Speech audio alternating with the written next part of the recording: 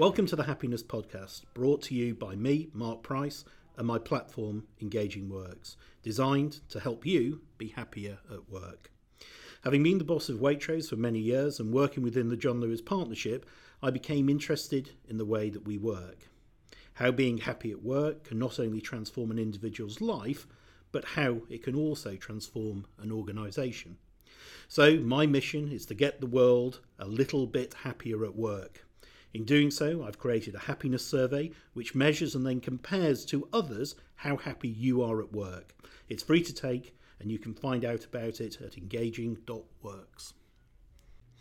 In the Happiness Podcast, I'll be speaking with people from all walks of life about how they work and their happiness at work. From people who have had career changes to entrepreneurs who have forged their own career paths. It's all about happiness and how we recognise this happiness at work and all get a little bit happier.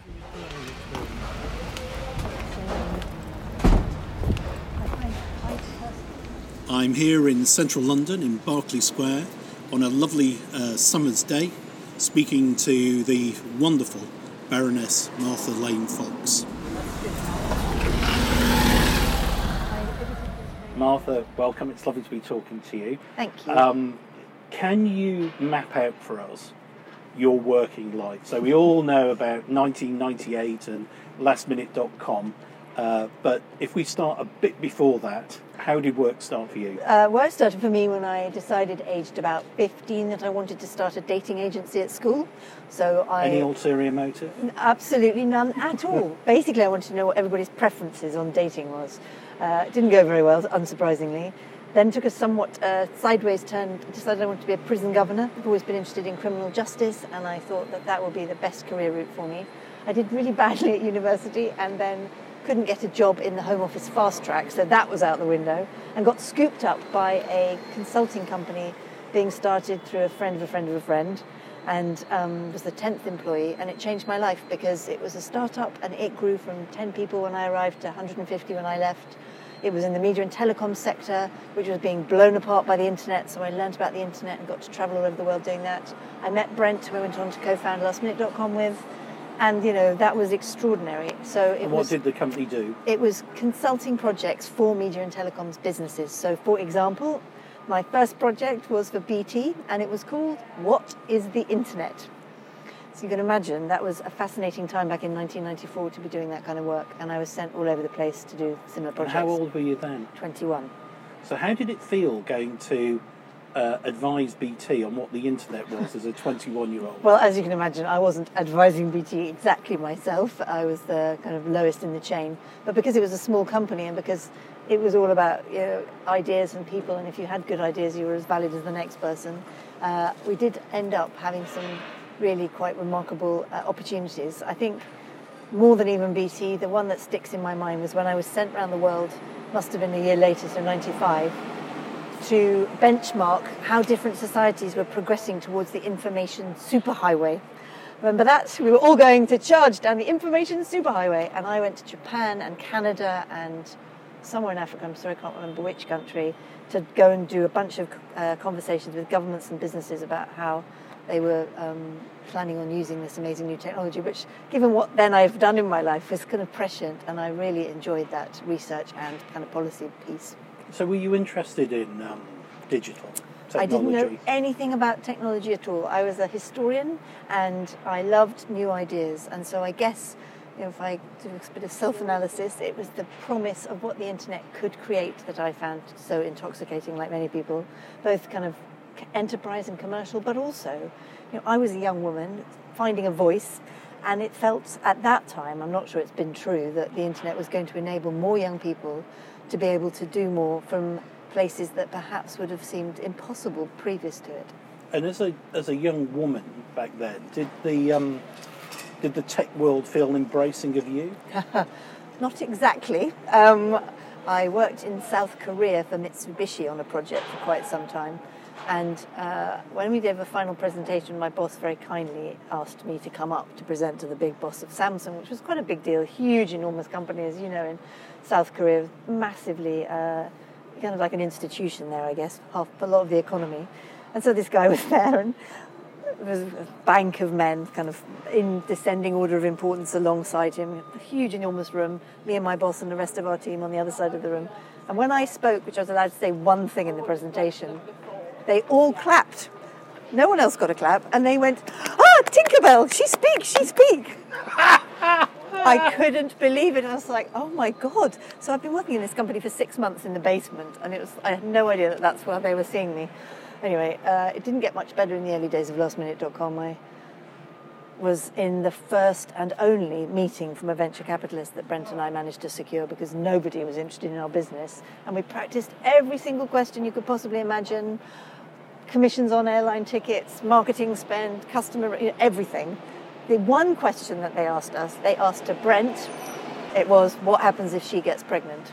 So. And what did you say or he say? Do you know what? I wish I could remember what I said. He, good on him, didn't say anything and looked at me, and I think I said, well, I guess I'd have a baby, but I can't remember exactly. I wish I'd written it down. I'm vexed by how we have ended up with what should have been one of the most diverse and rich sectors imaginable being controlled, run, owned and monopolised by a very, very small handful of people that look the same. And why do you think that is?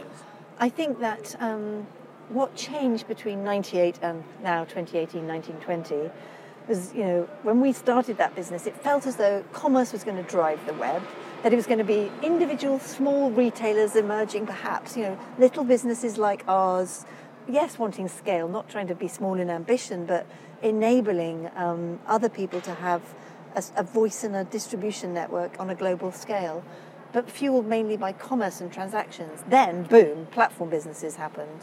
And then all the businesses sort of changed in pace and scale, and those businesses came from much more of a kind of deep engineering culture than perhaps some of the early commerce businesses that have been led by the sector, if you like.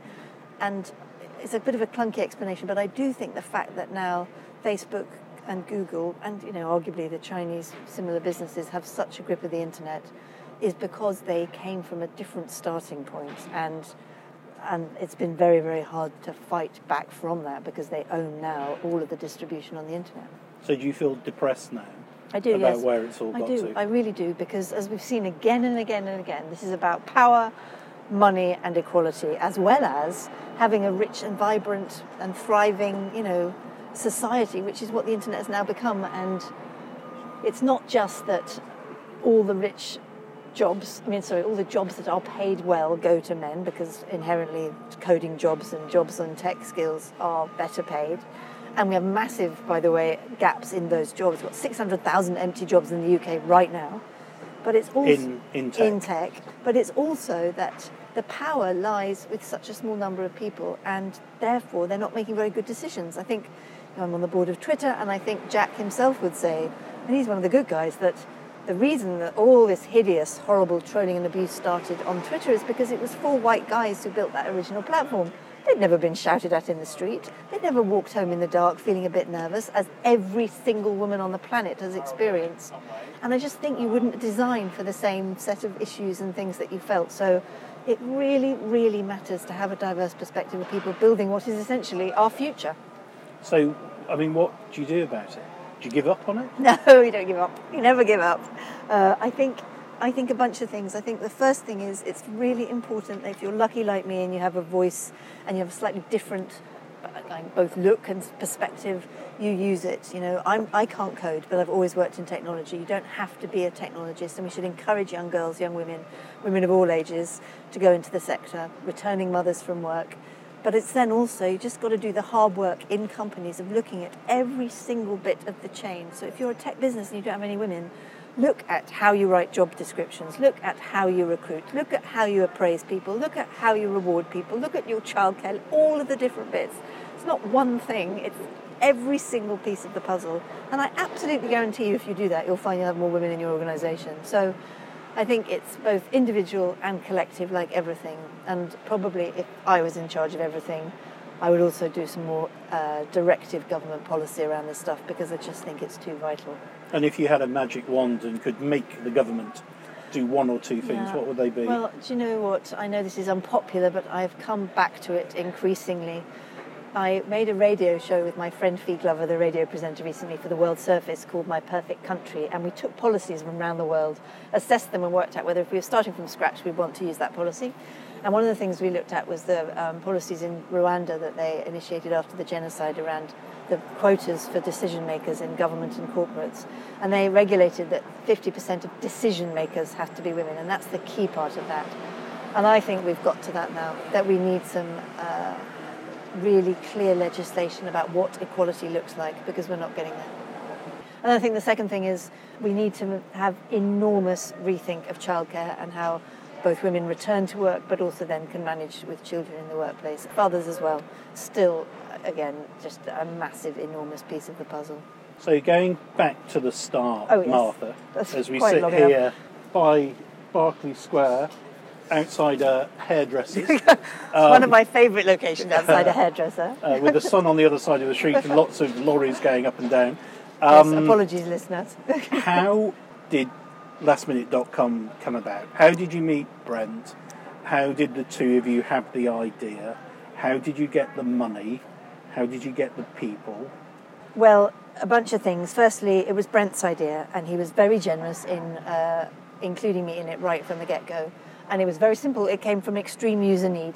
He was always on the phone at 6 o'clock on a Friday night, organising what he was going to do that weekend. And like 6 phones, Brent had 2 phones on his desk and probably 2 mobile phones, and was going through a copy of a newspaper or a magazine. And he then saw that the internet enabled a much easier way of doing this, because you could keep all the inventory live, classic exchange, and that's what the technology was going to be brilliant for. And I remember sitting on the floor of his office, because I was at Spectrum where he was, and he was the 10th employee, I was the 11th, I was kind of his skivvy, did the hard research work while he swanned about, and he said, we should do this idea. And so we then did. We went off a year, we went off and each got a bit more experience, and then a year later went and started the business. And it was 1997, 98 when we started writing the plan, and it's very hard to remember now and to kind of overestimate for people how strange it was to do that then. Now there's a tech business being started every hour, they tell me, in London. Every hour, right? We were the only people in the country who thought that this would be a good idea, and I don't say that because I think we were clever. We were nuts. We were just sufficiently nuts and very young, so it didn't matter. We had absolutely no interest in the plan at all from people who wanted to back it, because no one thought that people would put their credit card details in the internet. So that was the battle we were fighting. So all you can do is just keep going. We had to just start building it, believe we were going to get the money, talk to every single banker we could find, every single person with money, corral anybody we met that believed in us, my brother, somebody that had worked with Brent previously, just get people going and start building the thing. And that's what we did, and we got lucky and we raised £600,000 and then could get to the next phase, and then we just kept going at pace, talking to suppliers, talking to distribution networks, building our customer base. And what's your abiding memory? It's funny, I talk about days? this with Brent sometimes because we have such different memories of it. I remember absolute chaos. It felt to me like we were like that all the time, because we were either growing so fast we didn't have enough people to cope with it, or some disaster was going to happen around the ticketing situation, or we didn't have enough product. We managed to get a deal from, bless him, a brilliant sales executive at Iceland Air called Halldór Halldórsson, who I must have had about 85 phone calls with, who finally said, God damn it, I'll give you a £99 flight to New York, which was at that time really extraordinary. We sold out, we didn't have enough, all these it was chaotic. Brent remembers sort of organised chaos where we were making these clever strategic decisions. I don't quite remember it like that. But it was also exciting and fun, and it felt as though we really were building a whole new world of doing things and ways of doing things. And I was 25, I was working with a whole bunch of other 25-year-olds, so it was amazing. And are you good with ambiguity? I think I am, yeah. I like pinning it down, and I like a plan, but I am able to cope with not being necessarily to see quite round the corner, and able, I think, to say, okay, this direction looks right, but not in such a kind of rigid way that if it looks as though we should turn left or right, we should. That's where Brent and I, we never fought. I can honestly say the only moment that we had, obviously we got anxious and stressed and had snaps, but one of the only fights we ever had was because he wanted to make the logo a kind of blue, and I wanted it to be neon pink, which, as you can tell by my hair and my general style is one of my key colours, and I won that battle. So beyond that, though, we both were able, I think, to work in this pretty difficult situations, and sometimes really tricky. We went public, and then the markets collapsed, and we became villains of the country, and the share price went from £5 to 19p. And these are quite hard things to manage in any situation, especially when you're still not quite 30 and you've got young people who thought that they were going to be gazillionaires and now had no money and no salary, really. But we never wavered together in how we wanted to do things, and that was quite a remarkable thing, I think. And why do you think you clicked with Brent?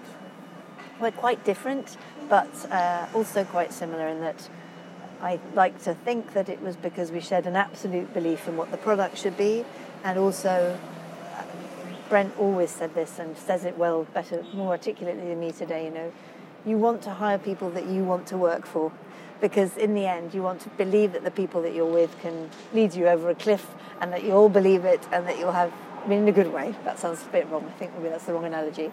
But I think we wanted to work with people that felt as though they would challenge us, but they were smart, that we could delegate responsibility to, and create that environment that felt entrepreneurial and action-oriented. So how opposite were the two of you? Well, just in terms of your style, management style, working style? Brent is an obsessive about product detail in a way that I think I was more obsessive about the brand detail, perhaps. That's a slightly clunky division, because he was across all things extremely effectively.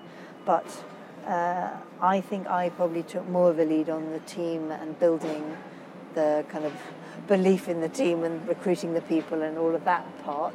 He had a very clear vision of what how the product should develop, and then worked more closely with the tech team. So that was a good combination. I am quite obsessive about some things, but he takes it to a whole other level. And could you imagine it?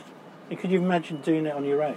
No, you know what? That's something I think about a lot. Whenever I have started things, and I'm lucky to have started a bunch of different stuff in different sectors, I always think it's better in a pair. If you can get that right, it can be the most rewarding thing, because this is a lonely, difficult, preoccupying and restless kind of occupation, and to be able to share that with someone is really a joy, and can, I think, lead to better results when you get it right. I mean, you have to find the right person and trust them. I don't think it works if you have for 1 minute suspicion about what that other person's motives or values are, but I never had that.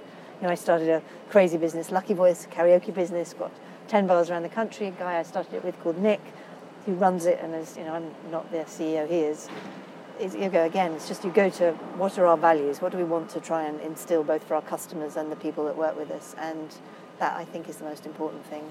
And even, again, jumping again, when we created the government digital service in central government, sounds again like a ridiculous thing to compare it with, but that was a pretty entrepreneurial enterprise, because you're trying to get something off the ground in the middle of government. We did it with a bunch of people who all had very, very, very clear views about what public service should look like and what the internet could enable for people who wanted to deliver better services, particularly for the most vulnerable. And do you have a view of the shape of people that you find it hardest to work with? The characteristics that you find challenging? I think I've probably mellowed over time, because I hope I try and appreciate in people what I might have said if you'd asked me that 10, 20 years ago would be intransigence, challenge, not being energetic, not being optimistic. And now I actually think I quite like some grit in the oyster. I think it's quite good to have people around you that are constructively challenging, yes. I don't personally respond well to people who I don't feel realise that everything is about the journey. I think you have to try and be as self-aware as possible. I screw up all the time. I know I don't do a very good job at getting better at, but I'm trying. And I think that it's really helpful if you can be open-minded about yourself as well as your work. So that's, I think, the one characteristic I do find hardest. And if you were giving advice now to somebody opening a tech business or any business, what would you share with them that's helped you? I think a couple of things. Firstly, back to what we started our conversation with, it is absolutely essential that you build diversity of thought in your team. Any product that is going to be released on the world, particularly in the online world, so it's a very noisy motorbike, I could hear that, will be better and more robust and more useful if it is built from a broad set of beliefs and experiences, both lived and learned. And that is partly about gender, but it's also about race, it's also about socioeconomic background, and it's also about disciplines that you understand. I told you I'm a historian. I think there should be a historian in the room of every product decision. It may sound ridiculous, but I see that again and again when I'm in Silicon Valley. There's just this absolute belief that coding can sort out the problem. And I just do not agree with that. I think code is a very useful tool, but it's amplified enormously when you match it with the arts, with philosophy, with humanities subjects, and it gets dangerous when you believe in the optimization of everything. So that's the first thing, and I think that is an absolute kind of fundamental. And then the second thing is just start building it. At lastminute.com, we needed quite a lot of money even to begin to think about how to build travel connectivity. That was hard. So to get our product off the ground was difficult. And remember, there was no Google, there was no Facebook, there's no way of just boom going there. Now that's different. Just build it and show the thing, because then you'll be more seriously taken by venture capitalists from any angle. So just get going and build the thing. Okay. So you got going with Brent. It's a huge success. Yeah. Take us on from 98. I say this sometimes in levity, although it's not a very laughing experience. I think I'm probably one of the only people on the planet to have survived the dot-com crash and then the real-world crash. And I only mention it because my working life changed substantially, because when I left lastminute.com, I was having a few months off before I was going to do my next thing, and I fell out of a car. And I broke 28 bones, and I had a stroke, and I spent 2 years in hospital. And I had to learn everything again and rebuild my entire life, my body and my brain, and what I wanted to do and be. And that's quite a thing. Having that time to reflect, being unwell, 2 years. It's not really a time to reflect. I mean, you're grasping for life, so I'm not sure that's how I would characterize it. Every single minute is consumed with pain, operations, some micro movement you have to complete to get to the next thing you have to try and learn to do again. So there are things I struggle with every day, so it doesn't feel it's ended. That period of time has ended. And I think, I hope it didn't change me too much. I think it's annoying because it is like another job. It takes up a bit of your head that I wish it didn't take up. That's the kind of practical level. To me, myself, I think it just reinforced that I'm so lucky to have the best friends and the best family in the world. There was not one day in those 2 years that I didn't have someone with me. And how incredibly lucky. And it goes on, and it continues to be quite a thing. And so I had wanted to, all kinds of things I thought about doing. I wanted to go into public service of some kind. I wanted to start another business. There was lots of things I wanted to do, but they were taken off the table quite resolutely and completely. So it took some time. I started my crazy karaoke business because I was doing it with my friend Nick, and he was running it. I started a small foundation with my own money to give to causes that I cared about. It was just, little ways of stepping back into work and finding fulfillment. And then I, started being able to actually walk and not be in a wheelchair, and I went on some boards. I joined the board of Channel 4, Marks and Spencer, and then I had this really incredibly lucky break and huge opportunity, and Gordon Brown, the then Prime Minister, asked me if I wanted to come and be the digital champion for the UK. He'd heard about me, I don't know, I think I met Sarah actually at something, and she'd been interested in kind of my views on tech. And he asked me to look at particularly the people that weren't online. And it just led to a real journey and gave me a massive opportunity, because working at that level for a Prime Minister, as you know, is quite extraordinary. Because I wasn't being party political, it was a kind of neutral issue. I was then kept on by Cameron. And I had this 5, 6, 7 years where I was trying to help build the case to get more money into getting people online at the most basic level, but then starting up the government digital service and being involved in how to give institutional resilience around technology to the government, and that has been fascinating. So now I feel, I like hearing about the latest startup, but that's not my world. What I'm interested in is how to make sure that our establishment, our institutions, have got the tools of the modern age in order to help us as citizens and have the best possible government that we can. And you often hear people say that it'd be great to have successful business people like you in the government, helping the government. Yeah. Is government like business?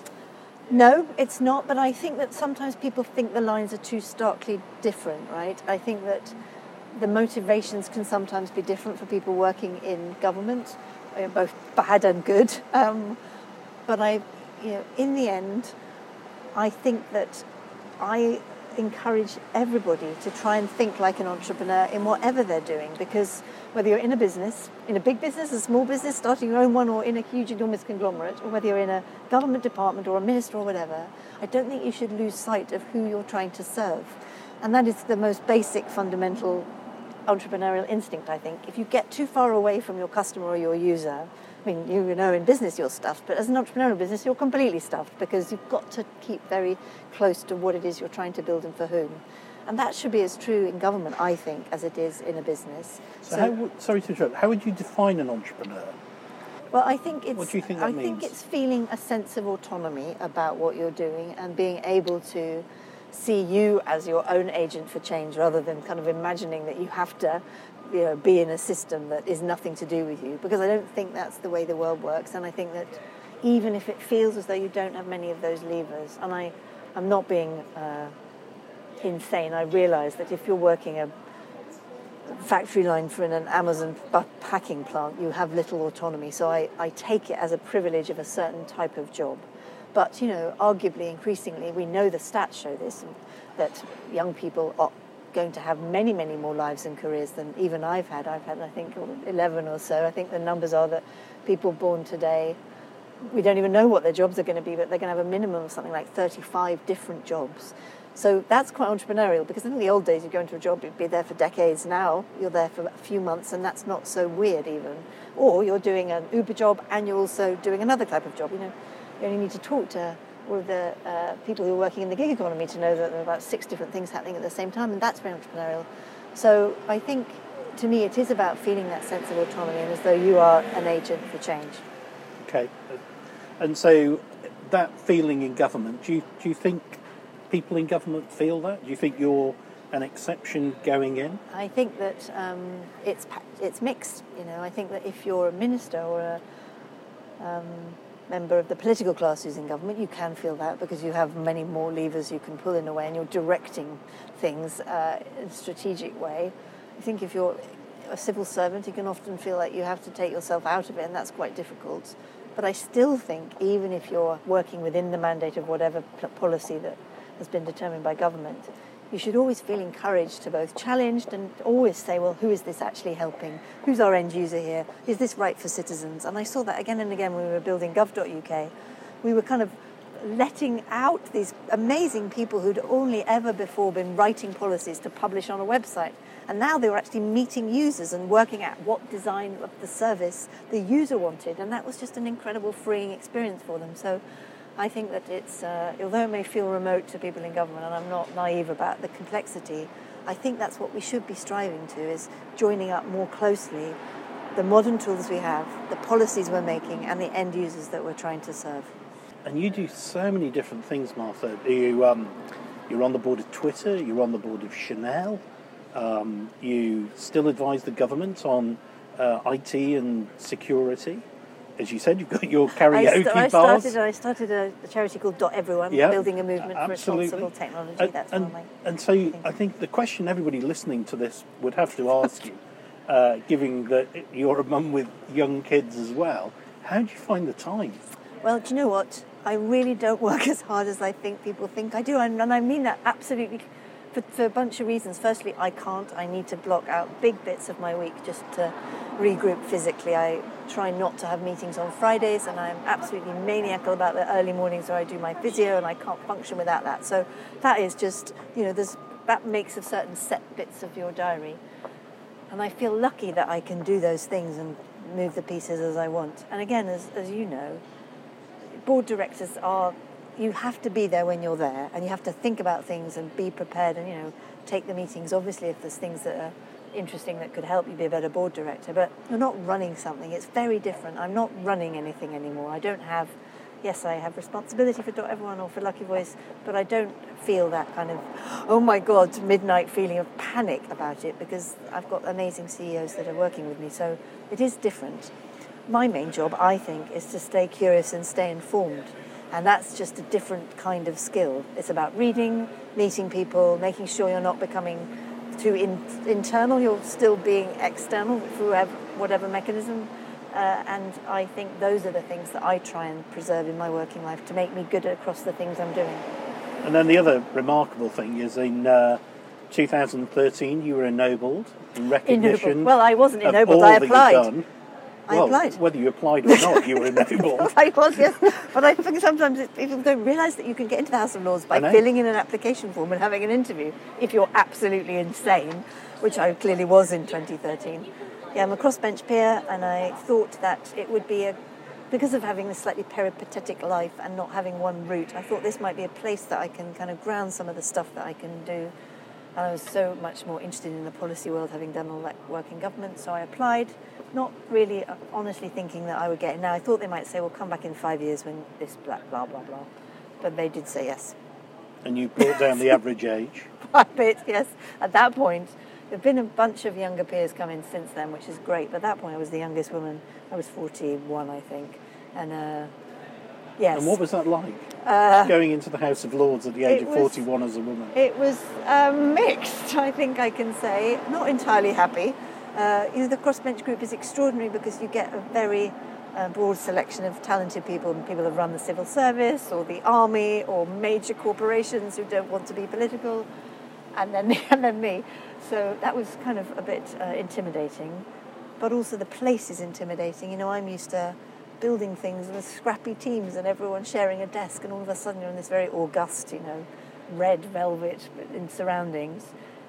And I don't know, I definitely surprise people with, I wear trainers and I have a pink streak in my hair, and I hope I'm always respectful, but I'm also provocative. And what we're going to do now, Martha, is just walk through the Engaging Works Workplace Happiness Survey. The truth will out now. The truth will out. There are 16 questions to try and measure how happy you are at work. Mm-hmm. The challenge for you will be thinking about which work. Which work? I'll just do general MLF life. Do you feel appropriately rewarded for your work? Do you know what? That is one area I feel very lucky because I made so much money from lastminute.com that I don't really need to be paid anymore, and I'm not after squillions. I was, it's unbelievable how if you're young and you'll make a few million quid, then, it takes a lot of pressure off. Did that change you? I hope not. I mean, some people would have then thought, well, you must have gone to make 20 million rather than, a few million, which seemed like a lot to me. For me, it just has given me that safety net to feel like I have to work for one particular motivation. I can be a bit more varied and balanced. And Did it make you happy? It didn't make me happy, but it saved my life because it got me out of Morocco when I had the accident. Could pay for private planes, private healthcare, and again, that's the sliding doors thing in my head frequently. It's kind of, I think about people that haven't had that who would be dead. Do you feel recognised when you do something well? It's a tricky one, isn't it? Because I don't have a boss, and so I made a speech that I thought, a pretty knockout speech about defence recently. I was the only woman speaking in 40 men. And I sat down and I said, I feel cross that I'm the only woman talking about this subject, about security, because I sit on the Committee of National Security. And the man sitting next to me said, well, it's not a very girly subject. So I'm going to put 5 for that. So how did that make you feel? Cross. I wish I could have come up with a better answer. Do you have enough information to do your job well? Well, this is an interesting one because I don't feel like I know anything. And I think if you say yes to that question in the world that I am in, then you're kind of ignoring the fact that you can always know more. So I think if I'd answered that question in a job where I was a more specific job, I'd have said probably that's in your control. But I don't feel that's in my control because I feel like I can always learn more about the climate, I can always learn more about security and defence, I can always learn more about technology. So I think I never quite have enough information. But I think that what you're getting at might be, do I have access to it? So I probably can. I'm going to say a 9, not a 10. Here we go. Do you feel information is openly shared with you at work?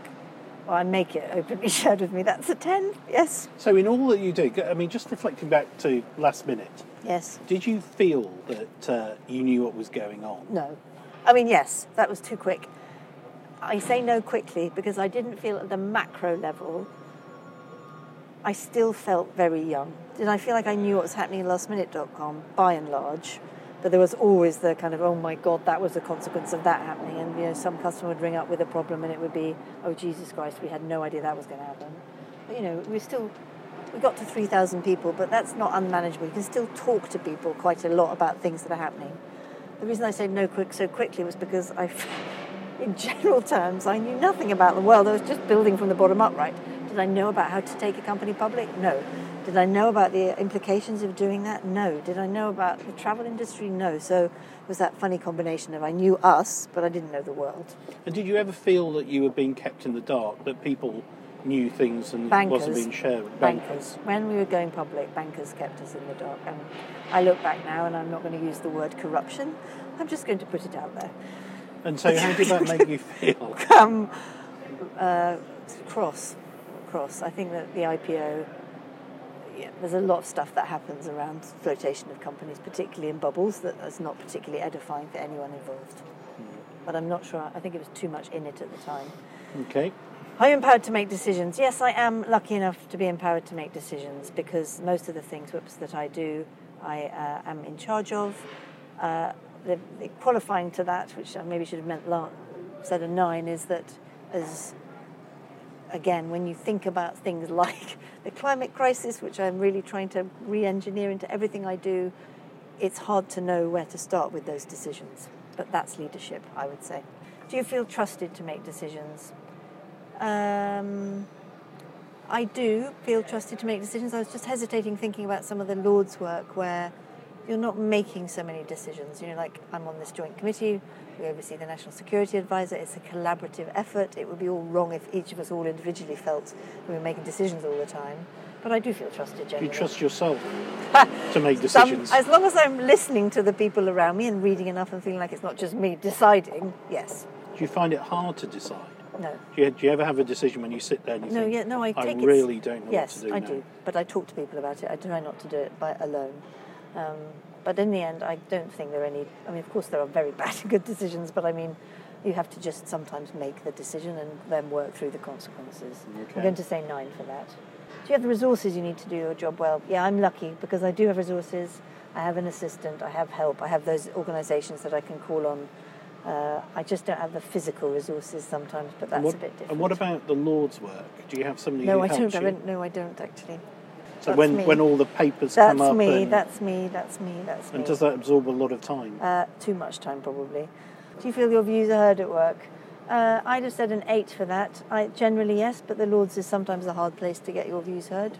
And I think that's a lot about the organisation and less about... And what about as an NED? What about Chanel and Twitter? No, I do, actually. But I think that comes from over time. You build your credibility and you try and use your voice wisely and build networks. But I do. Cares for my well-being. Well, that's a hard one because I'm in charge of my well-being. Yes. So I'm in charge of my well-being and I'm trying to care for it, so I'm going to give myself a 10. And then what might you do to think more about your own well-being? I've got much better at it, especially because of the accident. So I know that I need to have time to read and not just read about the subjects I'm working on, but read novels. I need to go to the theatre. I need to go outdoors. I need to walk about. So I've learned about what that looks like for me. Do you rarely feel depressed or anxious? I'm lucky. I do rarely feel depressed or anxious. So then you're high. Oh, sorry, high. You're 10. rare. You're a 10. A 10 or 9. I'll give it a 9 because everyone does a bit. It sounds as though you've got a huge capacity not to be overly worried about things. Well, I think that's another thing the accident probably gives you, is it just, in the end, when you are not sure whether you're going to be able to walk, and I still feel worried, will I be able to? It does put things in perspective. Do you feel you do something worthwhile? Yes, I do. So why do you feel you do something worthwhile? Because I would not be able to live with myself if I didn't, and I try to only say yes to things that I think are worthwhile, and that might be worthwhile to me, but I think I have a kind of access. The most important thing to me right now is to contribute to, the state of the world, and I don't mean that in a grand way. I feel Twitter is important because it's having a big role in the world, and I want to try and edge it as much as I can to be as best as it can. I care about what happens in Parliament, and I want to use my voice to say to the tech sector, do things better. And so in the scale of things that you do, Yep. in terms of doing something worthwhile, how would you rank them down? Where would Twitter and Chanel be, or... Well, I actually think they'd be quite high. Charity, because I think everyone, and it's hard. I have the kind of I'm Yeah, on the well, board it's of... not everyone. Not everyone's pretty high because we're building a movement for responsible technology. I think we've changed the dynamics of the noise and conversation about that over the last couple of years, and I'm proud of that. And it feels like an important question to be answering, like what kind of tech do we want to build for the future? And so I'm sure I'm not getting it all right, but I am trying to focus on things that I think matter. So And I which feel of kind them a do you piece feel is slightly less worthwhile than the It's others? not less worthwhile. Or what would go first I think if what you had to I've pick now one up? learned is in the Lords you can spend a lot of time doing stuff that is inconsequential, right? So I don't think, it's good to talk in debates sometimes, but it's not going to move the dial unless you use that to then do something on the outside world. Asking questions of ministers can be useful if it's quite specific, I think, to an outside world thing that you want to change. The committee work, I think, is valuable, but I think I used to spend quite a lot of time in the Lords just being there, and that's actually completely irrelevant, and now I've got a bit more confidence. I don't feel I want to do that. Do you feel proud to work for your organisation? Yes, because again, I don't think I could work for organisations that I didn't think were worth working for. So, do you feel proud of Twitter? Yeah, I do. Not everything that we do, and not all the things that happen on the platform, but I'm proud I work there because I think that it is an important voice in the world. Twitter isn't a voice, but it gives everyone voices. And I feel proud that I have an opportunity to try and help shape it in the future. And it feels so angry. Yep. Is that a good thing? No, it's not a good thing, of course. And I would dispute. My Twitter doesn't feel very angry. I think that that's one of the issues. And I think that there's a lot of work going on in the company about the 7-year view of Twitter. What does it want to look like in 7 years, rather than the kind of reactionary nature of whether there should be a white supremacist on the platform last year. It's like, what will it be in 7 years? And I think that it's really important to keep having those very tough conversations. So I know that some people have a horrible experience of Twitter, and I don't want it to be like that. I don't find it like that. I do follow a broad spectrum of people. Do you follow Piers Morgan? I do. Would you ban him?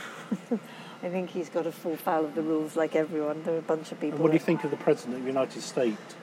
I don't like personally the President of the United States, but I don't think that means his voice should be cut off. And unfortunately, I now think it's the kind of, as Jack's point is now of national interest, that voice. So that's kind of important. Right.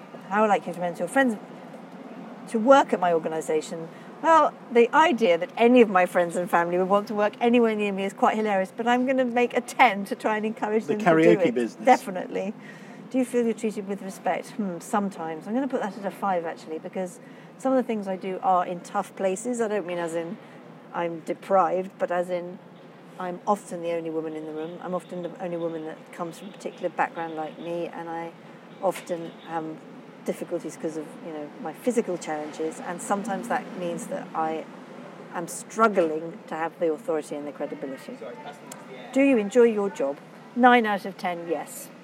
The only times I don't are when I feel I'm either trying to do too much and it's not having an impact, or when I know I've done something very badly, which is often. How did you feel? I have a good relationship with my line manager? I don't really think I can answer that It's either question. your shareholders I have a or pretty yourself. good relationship with my line manager. I'll give it a 9. I'm a bit boring on this. Not very good spectrum. Okay, here we go. 17. Do you feel you're being developed? 100% yes, because I'm always doing challenging things, and I think that's the key to being developed. Do I feel happy? Yes, I'm very lucky. I do feel happy at work. 10. Great. Now there are 3 questions, Martha, on what you would change to improve your workplace happiness. So if you could do 3 things, Yeah, well, what you would they type be? them because I'm not very good at I'll typing try. with my hand.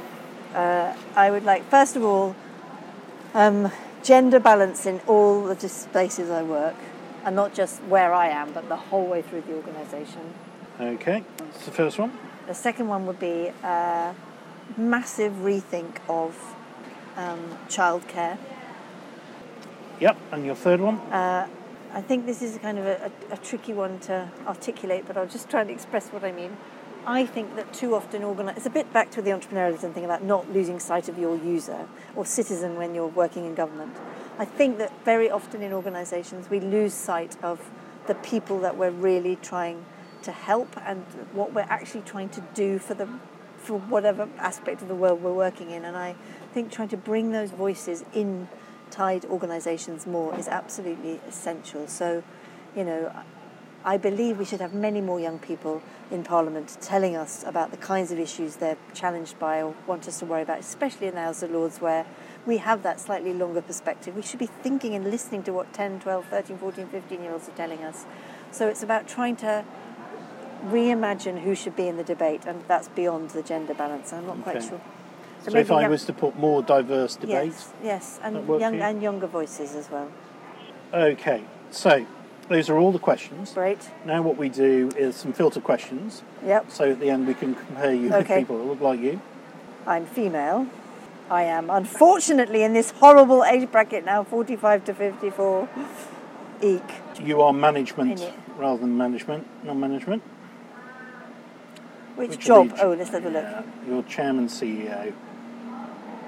Yeah, I wish I'd been more good at finance. That's what I'd have liked. Which industry do I work in? That's a tricky one. I think you've probably got to go tech here, haven't you? Okay, tech. I live This in the is 'cause Fiji. We've got data.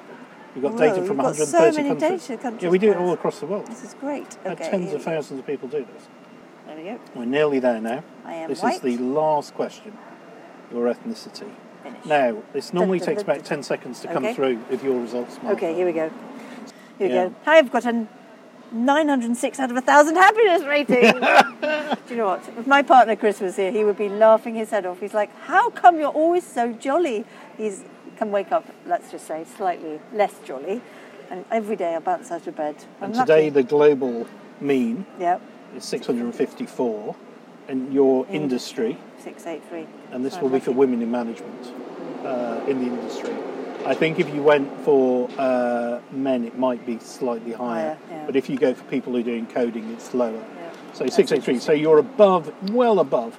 And then we look at the 6 areas we talked about, so reward and recognition, which is probably your joint lowest with job satisfaction, but still green. Information, seems funny, high, doesn't it? empowerment Recognition high, is a funny well-being. thing, isn't it?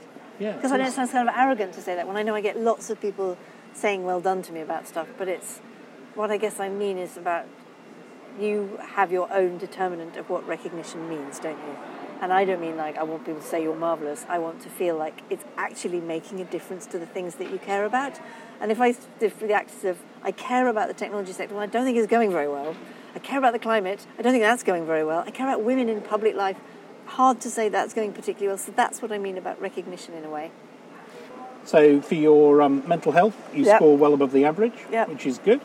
And then we've got stickiness, so you're not going to stop doing what you're doing. You're happy doing what you're doing. I don't have a choice. And then you're an apostle for what you do. You're off the Richter. I think that is basically well my above job. the industry. Yeah. That is my Career job. development is cool, and you're cool on inclusiveness, and you're cool on empowerment. So in all these matrices, you're scoring well above the average. And on sense of purpose, again, you're well above the average. You are very, very lucky. So 2 questions finished. Martha Lane Fox. First is, if there is one song that makes you feel happy, what is it? It is Get Happy, I think. Judy Garland sings it in a musical called Summer Stock. I used to OD on MGM musicals from the 1950s when I was little, and that is was on my Desert Island disc. It's one of the only Desert Island discs I don't regret from my choices. Shout hallelujah, come on, get happy. We're going to the promised land. We're heading across the river. Martha Lane Fox, thank you very much for your time. Thanks for You've been a having me. wonderful guest. Thank you. And it's wonderful to see you so happy, smiley, and full of life. Thank you. Thanks. Thank you for listening. And again, if you want to take control of your workplace happiness, go to engaging.works and take the free happiness survey. See you next time.